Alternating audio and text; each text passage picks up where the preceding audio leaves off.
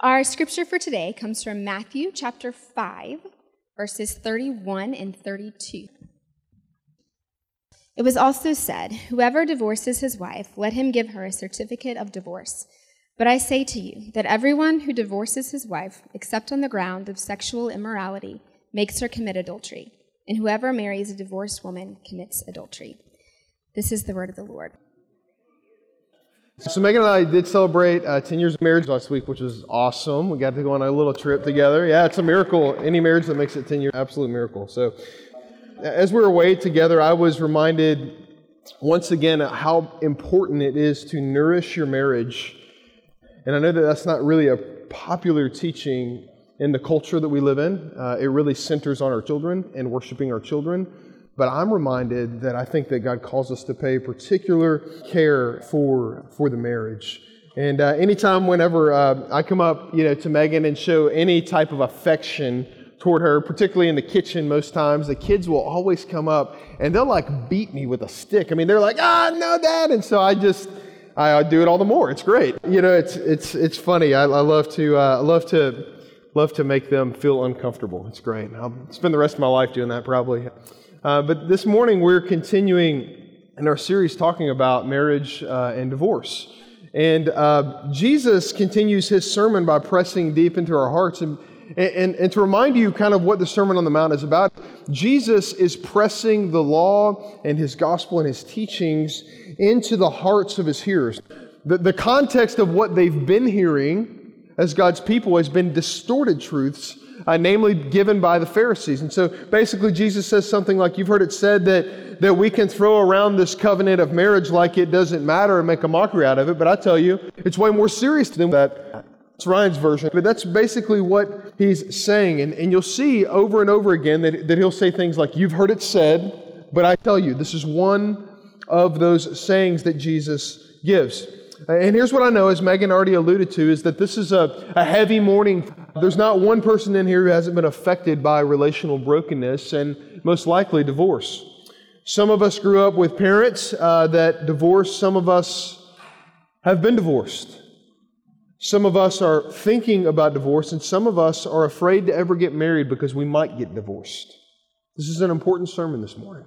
It's important to hear what God says, and there's no easy way for us to make this topic light and cute, so I'm going to take it as it is. And just a little bit of a confession for me, divorce has been a part of my life since I can remember. I was raised by two broken people trying to find wholeness on their own. And they couldn't find it, and so divorce is where the relationship ended up. And now, since then, God is putting the pieces of our family back together. He's mending the hearts through the gospel. Not fully, but it's coming. And I declare that to you with great joy because it's a miracle. It's a miracle what God does through His Spirit in those situations. And there's almost, no unhappiness that touches the depth of emotion as an unhappy marriage. Nothing can touch it. And while I believe that in most cases dissolving a marriage is not the way to go, I do want to preach this sermon with care and sensitivity as I think about the distress that many of you in this room carry around with you. And so my hope is this morning is that the Holy Spirit will first comfort you. He'll comfort you no matter where you're at on this issue, no matter what you've experienced, but also the Holy Spirit will convict you with His loving kindness. My aim is not to add to anyone's distress, but rather that we would experience comfort and conviction. So the big idea of where we're going today is this. The gospel brings us from a place of brokenness to a place of wholeness. Now, I'll read the scripture one more time. Now, this scripture comes after Jesus teaches on lust. And so really, you could look at lust and adultery kind of coupled with divorce. That's kind of the way that they read in the scripture. So I'll read it one more time for you. Jesus says, it was also said, whoever divorces his wife, let him give her a certificate of divorce. But I say to you, everyone who divorces his wife, except on the ground of sexual immorality, makes her commit adultery. And whoever marries a divorced woman commits adultery. So why does Jesus bring it up? It seems a little bit out of place. Why does he bring it up like this? Because divorce and lust and adultery are almost always linked together. You know, John Stott says, he's talking about how Jesus teaches the sermon. He mentions a couple things. He says the Pharisees were focused on the grounds of divorce. Jesus, show us that we can get divorced. Show us who can get divorced according to the law of Moses. But Jesus was focused on what marriage actually is. The Pharisees called Moses' provision on divorce a command, but Jesus called it a concession due to hardened hearts. And we'll look at that from Matthew 19 in a few minutes. The Pharisees regarded divorce lightly, but Jesus took it so seriously that with only one exception, he called marriage after divorce sexual immorality. So in the day of Moses, here's how it would go. And I don't have time to go here today, but Deuteronomy 24:1-4 speaks about this. Men in particular were taking their license to divorce their wives way out of control. I mean, it was chaotic. It was out of control. It was nuts. And men would almost get a divorce for any reason that they could think of. And in this day in particular, it would leave the wife and the children at an incredible disadvantage. They would be left to fend for themselves in light of all humanity. They were in a terrible disadvantage. And so what God does is He offers a concession in His mercy to allow some people to get divorced in good conscience because of their situation.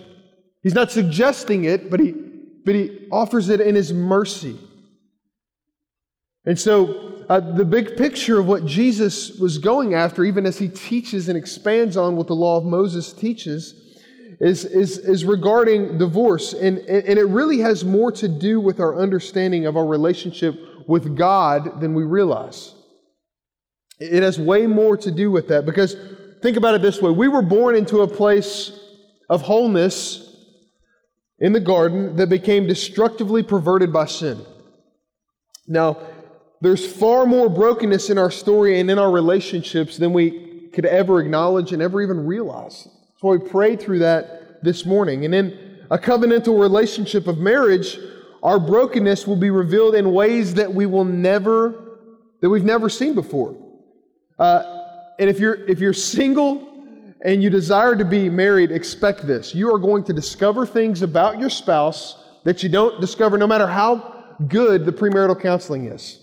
And if you're already married, you know this is happening, right? You see this as you get married and life throws you different situations. You respond differently.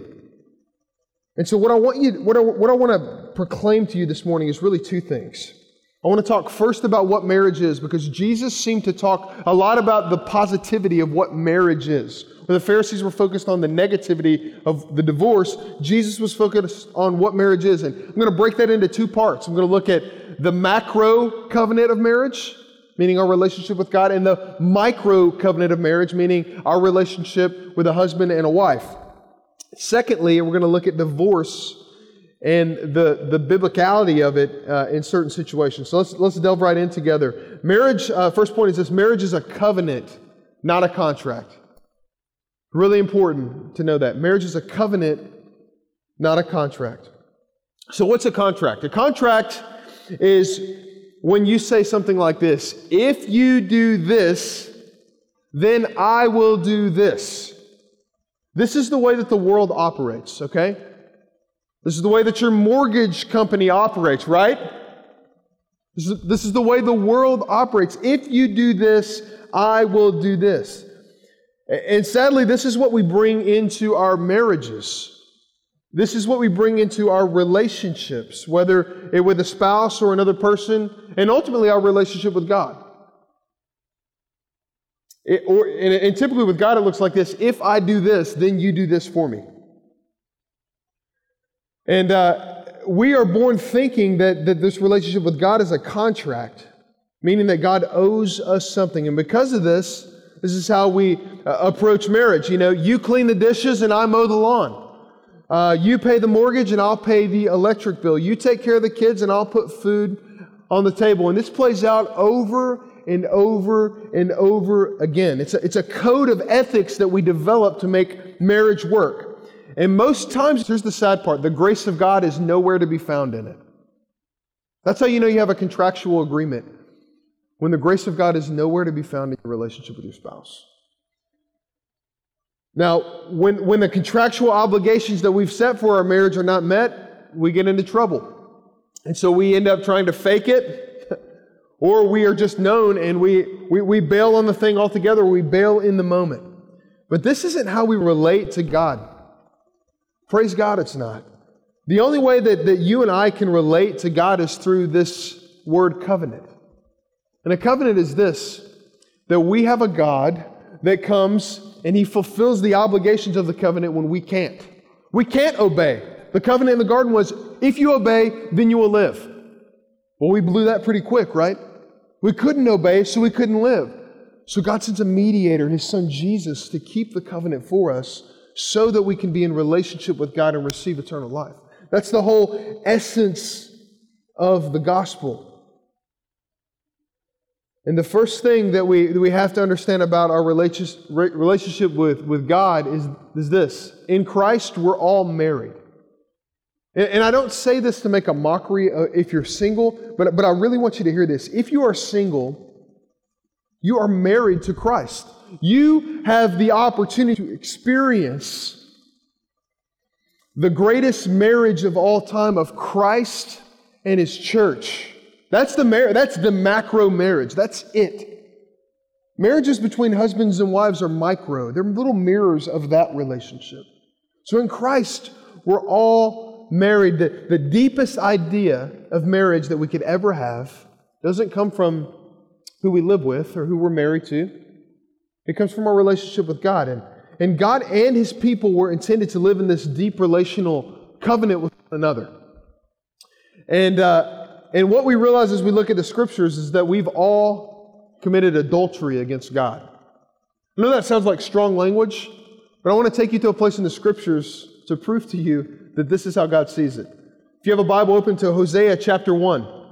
Now, Hosea is a book written by the prophet Hosea, who was a prophet to the northern kingdom. And Hosea, God asked Hosea to marry, and listen to me here, a prostitute so that he will know how it feels to be cheated on by God's people. So he'll know what God feels when we are unfaithful to our relationship with our Father in heaven. So I want to read a couple of sections from Hosea 1 and 2 to give you a little bit of an understanding of how God sees this. And what I want you to listen for is obviously how we blow it, but also how God redeems it. Listen for the word covenant. Listen for God's grace being threaded throughout this whole thing. So Hosea chapter 1, verses 2 and 3, and then we'll go down to chapter 2 after that.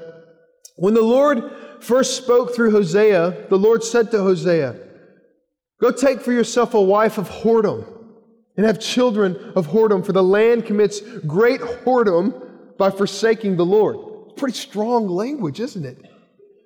So he went and he took Gomer, the daughter of Diblaim, and she conceived and bore him a son. And then it goes on to talk about all the children that are born to him and how all their names are very unique names because God calls him to name them names like, not faithful and things like that, so he'll know the depth of what it feels. But then Hosea chapter 2 kind of takes a turn. He says this in verses 13 through 20. "And I will punish her for the feast days of the Baals when she burned offerings to them and adorned herself with ring and jewelry and went after her lovers and forgot me, declares the Lord." So he's talking about how Israel would chase after false gods, and this false god was Baal. And he kind of makes a turn. He says, "Therefore, behold, here's what I'm going to do for Israel because she's cheated on me. I'm going to divorce her." No, not at all. Listen to this. "I will allure her." To allure, that's not a word we use often, to mysteriously be attracted to something.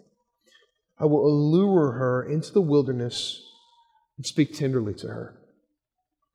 And there I will give her vineyards and make the valley of Achor a door of hope." Now, don't just read over Valley of Achor. Do you know what the Valley of Achor is? In Joshua chapter 7, there's this instance where Achan steals after a conquest, an enemy of Israel. They have a conquest, they defeat the enemy, and he steals some of the plunder. He's not supposed to. And God told him not to do that. And there's the saddest scenes in all of the Bible. This family is placed outside of the camp and they're stoned for their sin. This is the gravity of what unfaithfulness to God deserves. So when Hosea writes that the valley of Achor would be a door of hope, could you imagine what the people of Israel must have heard? The worst page, one of the worst pages in the narrative of our story is going to be redeemed, God? You're going to do that for us? We read on. And there she shall answer as in the days of her youth, as at the time when she came out of the land of Egypt. And in that day, declares the Lord, you will call me my husband, and no longer will you call me my Baal. For I will remove the names of the Baals from her mouth, and she shall be remembered by name no more. And I will take and make for them a covenant on that day with the beast of the field and the birds of the heavens and the creeping things of the ground. And I will abolish the bow and the sword and the war from the land, and I will make you lie down in safety. Listen to this. And I will betroth you to me forever. I will betroth you to me in righteousness and in justice and in steadfast love and mercy. God is saying that what you cannot do in your relationship with Him, He will do for you. He will do it He will betroth us to Him forever. Church, that's really good news this morning. That in our infidelity against the God of heaven, that God would forgive and not forgive and just kind of like shove it aside, but actually have the blood of His Son shed to cover the sins of His people so that we could be His beloved forever. And He redeems the worst days of our story through the blood of His Son, Jesus. Let me ask you this. Do you believe that God can redeem the worst days and parts of your pilgrimage toward Him by the blood of His Son? Do you believe that this morning? Or are you constantly haunted by the sins of your past and the sins that have been committed against you, perpetrated against you? Are you constantly haunted by those? Do you believe that God can redeem? Do you believe that God can betroth us to Himself forever? We will always, church, have a tendency to run around on God. It is in our flesh, it is in our sinful nature. And the reality is that we were made for wholeness with God through a covenant relationship of love and power that is beyond anything that you've ever experienced before. And so the question that we ask ourselves as we look at the micro marriage is this: how is your life working out? Are you living in a dependent place upon the blood of Jesus Christ to keep you in good standing between your Father in heaven through His love and mercy and justice and care? Or are you in a place right now where there's a particular area of your life where you are seeking wholeness apart from the gospel? Maybe it is sexual immorality. Maybe you are seeking wholeness apart from the bounds that God has given you. There's no way we can be satisfied because we're living outside of the bounds of our covenant with God.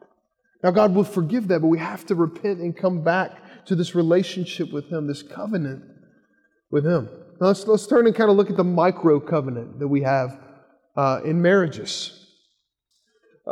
This is a microcosm of the covenant that we have with God in Christ, that a man and a woman are able to enter into covenant with one another because of the covenant that they have with God.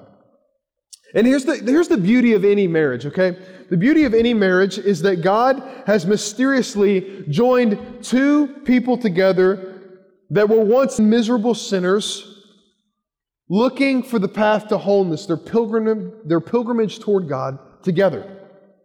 And when you enter into that relationship with a contract, you're constantly fruit inspecting your spouse, trying to see if they can line up to what they said they do.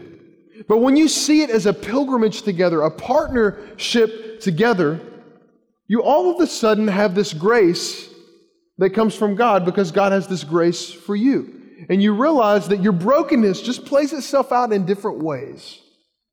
And that God is redeeming both of you in the same way, even though you sin very differently.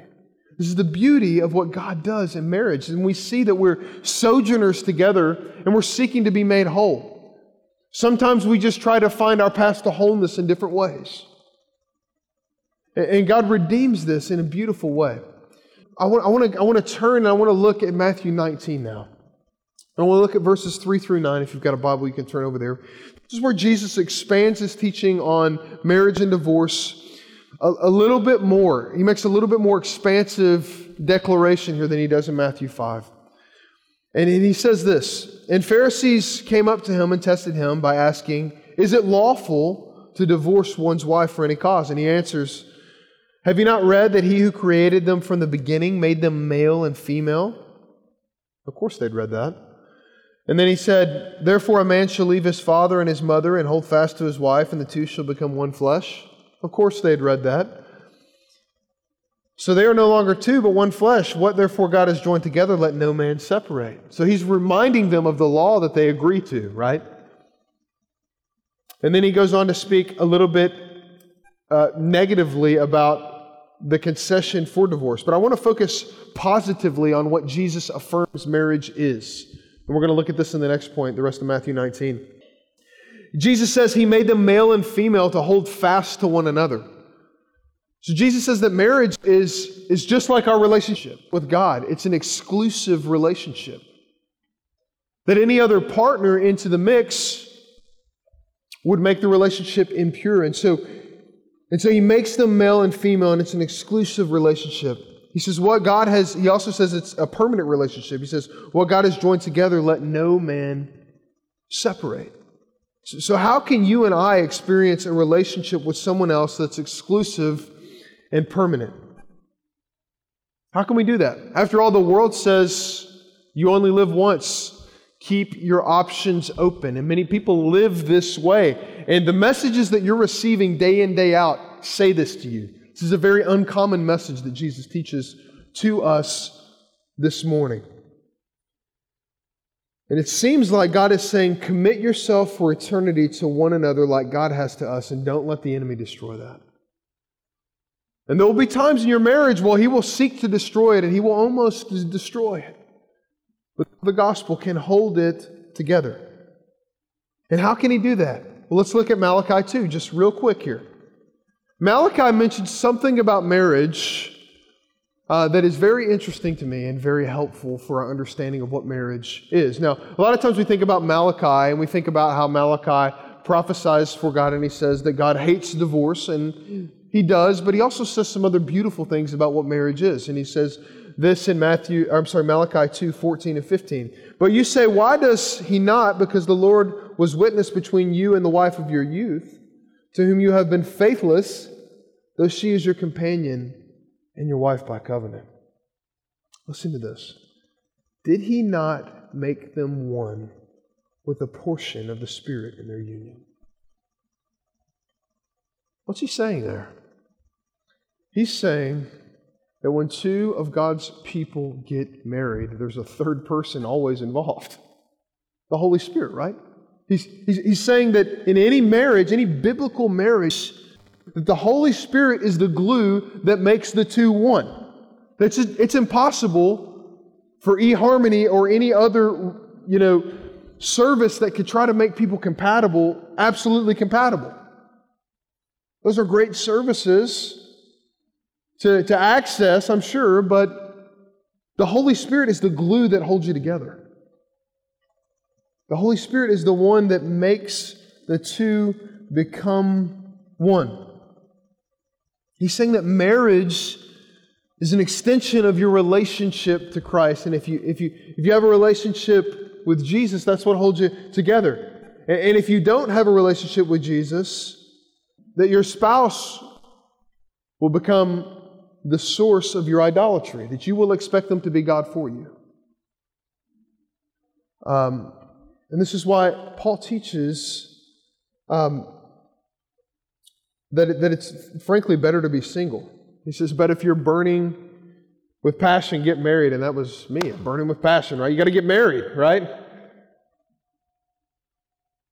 So he also gives this danger in 1 Corinthians 6 and 7 of being unequally yoked. And what he's speaking of here is that there's a danger in getting married to someone who does not have the same foundation of faith, namely the power of the Holy Spirit working in their lives. Because marriage cannot work apart from God making you one.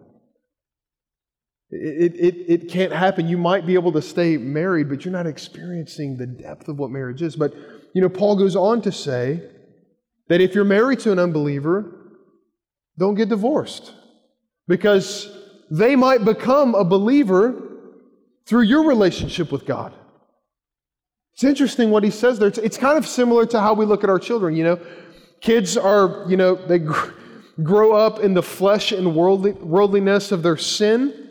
And somehow the influence of the parents' faith affects the children mysteriously. It's the same way if you're in here today and you're married to someone who's not a believer. God says that that's a tough row to hoe, but that it's possible for Him to work through your faithfulness to Him. It's a heavy sermon, right?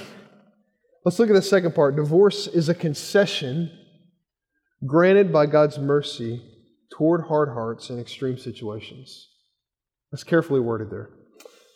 So let's look at the negative sides of what Jesus says in Matthew 19 here. We've talked about the positive side, about how it's exclusive and permanent. That's what Jesus says marriage is, because that's what our relationship with Him is. It's exclusive and it's permanent. He says, because of the hardness of your heart, Moses allowed you to divorce your wives, but from the beginning it was not so. And I say to you, whoever divorces his wife, except for sexual immorality, and marries another, commits adultery. So he says, basically, you can't just go off and get divorced because you're not liking how things are playing out. And in the Bible, we see really two biblical grounds for divorce. Jesus shares one of them here where he says that if there's been sexual immorality, and sexual immorality is kind of a junk drawer term for sexual sin, but really the clarity is found in the idea of adultery, a relationship outside of the marriage. He says if that happens, you could divorce. Not that you should, but you could if things got so tough and the hearts were so hard that there couldn't be reconciliation in place. But by God's grace, we've seen many miraculous stories in this church and other churches that we've been in where God has worked miracles in those moments. And He's done beautiful things through those marriages.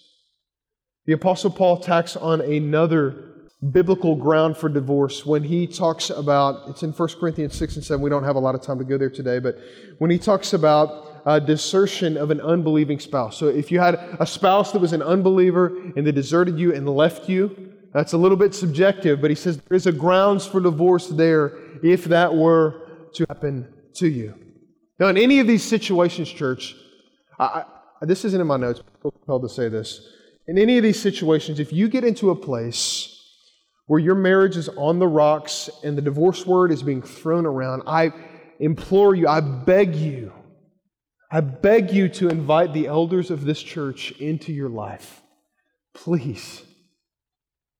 For the sake of the gospel, for the sake of your marriage, for the sake of the church, for the sake of the witness of the church, pull every straw that you can and beg God to bring reconciliation and repentance and newness and freshness into your marriage. And that's what New City Church exists for, to shepherd you not only in your good moments, but in your moments that aren't so good. So, the challenge for us all here is not to think about divorce in a way that seeks to find a way out, but rather to think about marriage in a way that seeks to find God. So what would it look like in your marriages, instead of living under a microscope and putting your spouse under a microscope, to live up to a certain set of standards, to love one another in such a way because you've been loved by God, that there is a freedom to sojourn together even though we're going to stumble at times. Jesus says that divorce was put in place in God's mercy because sometimes the hearts are so hard that the grace of God doesn't melt them as quickly as they need to be melted. Jesus desires for our marriages to be the instrument, one of the instruments of our sanctification, as we look at one another as a mirror of God's grace and God's mercy, and we sojourn together in this. Marriage isn't easy, and it's one of the most clear pictures of the gospel we have in everyday life. Death to self and grace to one another. Gary Thomas says this in his book, Sacred Marriage. He says, what if God didn't design marriage to be easier?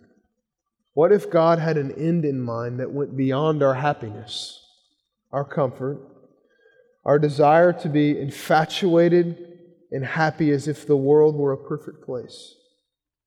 What if God designed marriage to make us holy more than to make us happy? I think this is what God wants to do in our midst. And I think it's a beautiful thing that we get to experience because He who holds the world in the palm of His hand and spoke us into existence is more committed to your marriage than you could ever be. And His desire is to make you whole, and He will do that through your marriage. And so I want to give a couple words of encouragement as I close this out here. If you're married in here, I want to encourage you to receive and to give full grace for past sins that may have even led to divorce or the potential for divorce. Receive and give that grace that you've been given by your Father in heaven through the work of His Son. Also, look to God for a better marriage together more than you look to one another. You know, there's that it's old school triangle that talks about, the more that you, there we go, yeah. So, husband and wife, the more that you move toward God, the Holy Spirit, the more that you will find yourself more compatible. And I think this is true. What's it look like to move toward God together? And all of a sudden you see the differences that you thought were dividing you become, in the grand scheme of things, minor compared to what the Holy Spirit does. If you're single in here, understand that you are already married to Jesus, and that's not a cop-out for you. That's not a cop-out for us to say, oh yeah, you're married in Christ, so get on with your life. That's not what we're saying here. What we're saying is this, is that we, married folks that are a part of New City Church, we value you deeply. We prayed for you to be a part of this church because the way that you mirror and exemplify Christ is beautiful and profound, and this church wouldn't be the same without you. Some of you, God will call to be single for the rest of your lives. And while married folks in this church may not always remind you of how deeply loved and cherished you are, I just want to say today that you are. And that you're doing a remarkable thing if that is your call. Those of you that desire to be married that are not yet married, know that the cultivation of your intimacy with Christ right now will profoundly affect the marriage that you are in the future. More than anything else that you do. And your future spouse will reap the dividends of that cultivation today. If you're divorced, even though you've had terrible brokenness, terrible, egregious sin happen in relationships, I want you to hear this more than anything else. God has not divorced Himself from you. You have not committed the unforgivable sin. The unforgivable sin is unbelief. You are not blackballed. You are not outside of the covenant family. You're very much welcome here and cherished and loved here. And this church doesn't see you any differently. You need to know that today. And that we know that sometimes you may be tempted to put your defenses up, to wall up a bit because you've been hurt in the past. That our prayer is that the Holy Spirit will, over time, lower those walls so that you can experience once again what it's like to be in a covenant family together. That's my prayer for you. If you are widowed, I want you to know this, that we don't understand what it's like. I don't understand what it's like to have someone that you deeply love, that you've been in a covenant relationship with, taken from you all of a sudden and half of you is gone. We don't understand what that's like. And no amount of words that we could ever offer to you would make up for that. But New City Church values you and seeks to walk with you in this, in all of life. And you need to know that you have so much to offer this covenant community. That your call to widowhood in this season of your life is extremely valuable to the covenant family. That's what you need to know, church. I know this has been a heavy morning. This has been something we need to talk about. But I'm confident that Jesus will bless His word this morning and encourage our hearts. So let's pray together. Father, we come to you and we don't take your words lightly. And God, these are extremely just countercultural words. And your love is so much more countercultural. It's so free. It's so rich. It's so deep. So I pray, God, that we would be impacted deeply this morning by the reality that when you had the chance to get out of a relationship. So Lord, we come to you this morning thankful for you. What I pray, as Megan prayed earlier, that the wounds of our friends and family in this room would be bound up tightly in Jesus this morning. And it's in His name that we pray. Amen.